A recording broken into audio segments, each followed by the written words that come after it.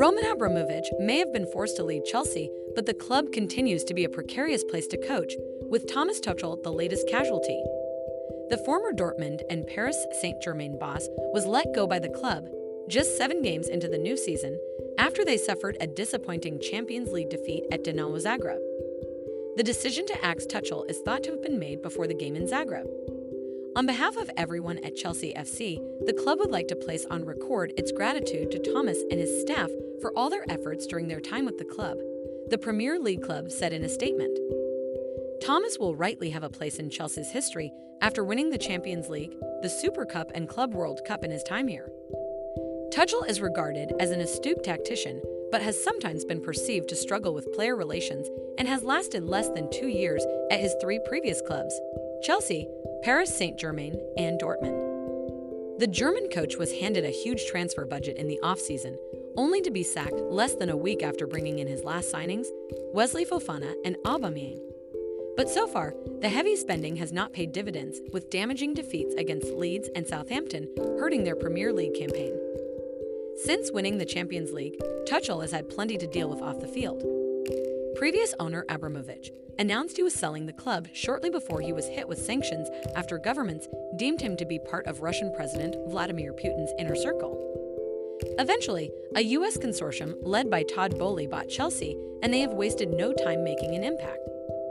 As the new ownership group reaches 100 days since taking over the club, and as it continues its hard work to take the club forward, the new owners believe it is the right time to make this transition, the statement said. Tensions between Tuchel and Todd Boehly have been rising for a number of weeks. It said Tuchel grew frustrated with Boehly and co-owner Behdad Eghbali's interference, who wanted to discuss transfer targets on a daily basis. One of those was Cristiano Ronaldo, who expressed his desire to leave Manchester United. Boehly saw Ronaldo as a marquee signing in his first transfer window as owner, but Tuchel pushed back against a move.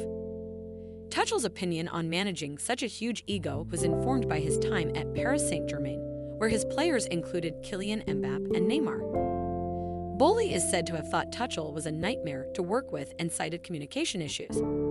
That was backed up by Tuchel not speaking to one first-teamer about his place in the squad for over a year. Boehly and Eghbali made a bad impression on Tuchel in one early recruitment meeting by accidentally drawing up plans for a team in a 4-4-3 formation. In football, there is only 11 players on the field.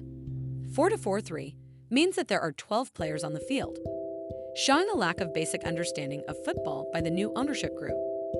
Tuchel and his staff encountered what they felt were several slapstick moments as the owners adapted to the rules and setup of football. Tuchel had 4 key targets and none of them were delivered.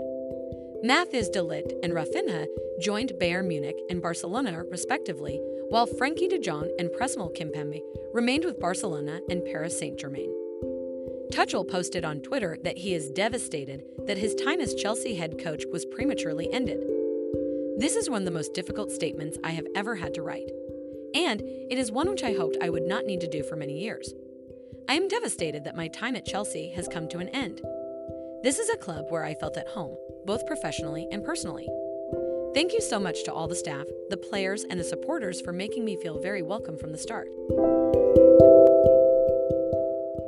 Remember to follow Golia by hitting the follow button and slapping a 5-star review on the show or tapping the love icon. Let's get to 1 million followers and tune in daily for new episodes.